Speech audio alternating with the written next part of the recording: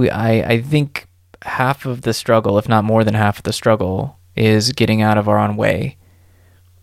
And I think especially now with the stakes getting higher and higher, it's like we really have to get out of our own way.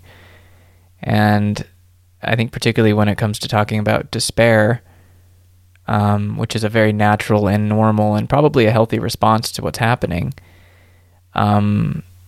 we have a lot of barriers in our way. And I think you mentioning ritual and other things like this is a way to kind of acknowledge those barriers and maybe work through them a bit.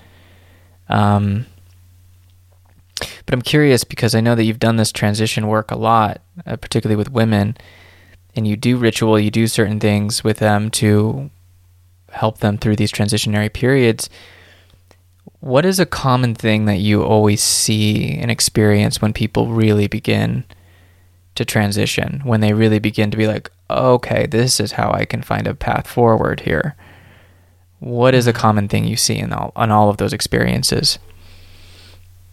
Well, the thing that comes to mind immediately to me is that this, after the intensity of ending, a big ending or multiple converging endings, there is like this giant void where the personal uncertainty is just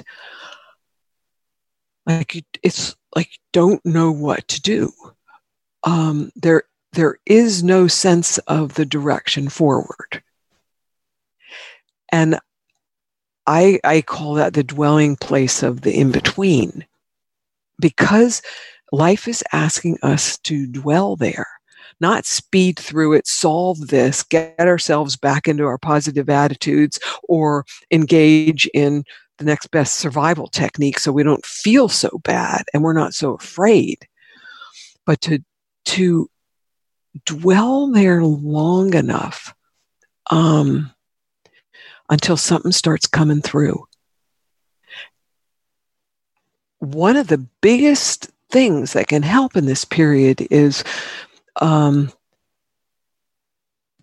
definitely your friends that believe that there is some guidance and there is a path through, but you have to wait for it. There's some patience here.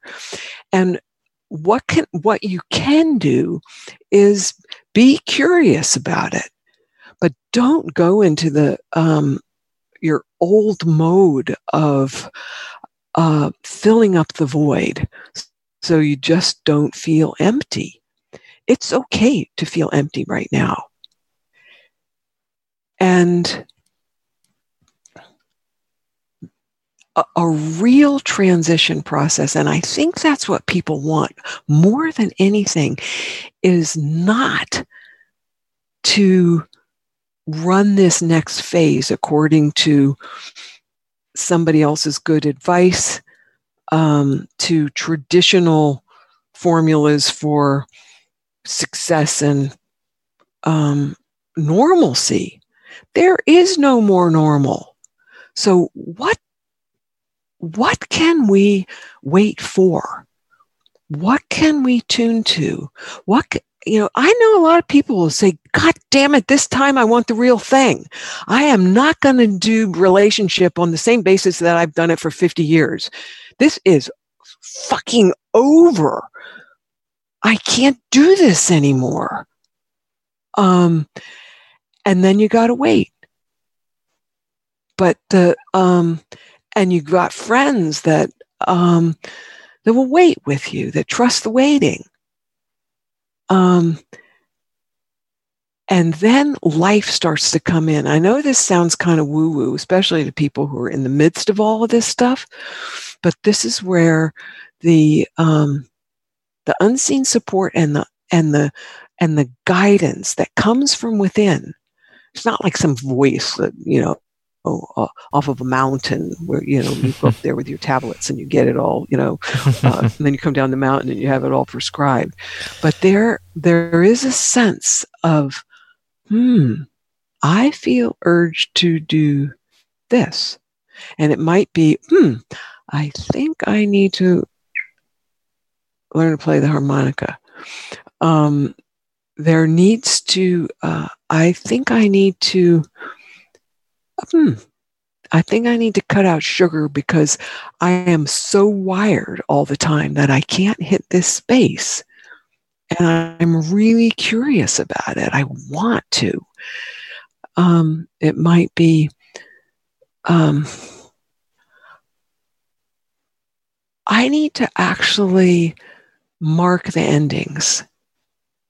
That I'm not fully in the space because I haven't really forgiven a few people.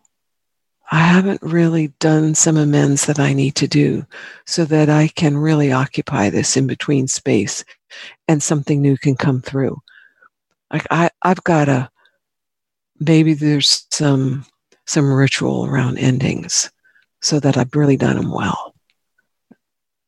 And once we then begin to find that space, it's game on. Because life, Gaia, wants to then begin to come in and reorganize the pieces and inspire and guide so that even in the middle of incredible limitation and frustration, that guiding force has not left us. As a matter of fact, there's this guy named Maturana that says, nothing true is ever born without limitation. You know, in this country, in Western thinking, we don't want to be limited by anything, and that leads to greed and consumption and accumulation.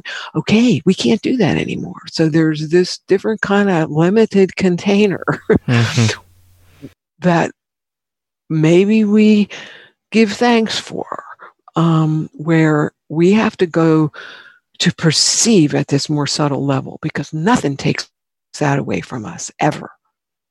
And that's where my interest lies at this particular time.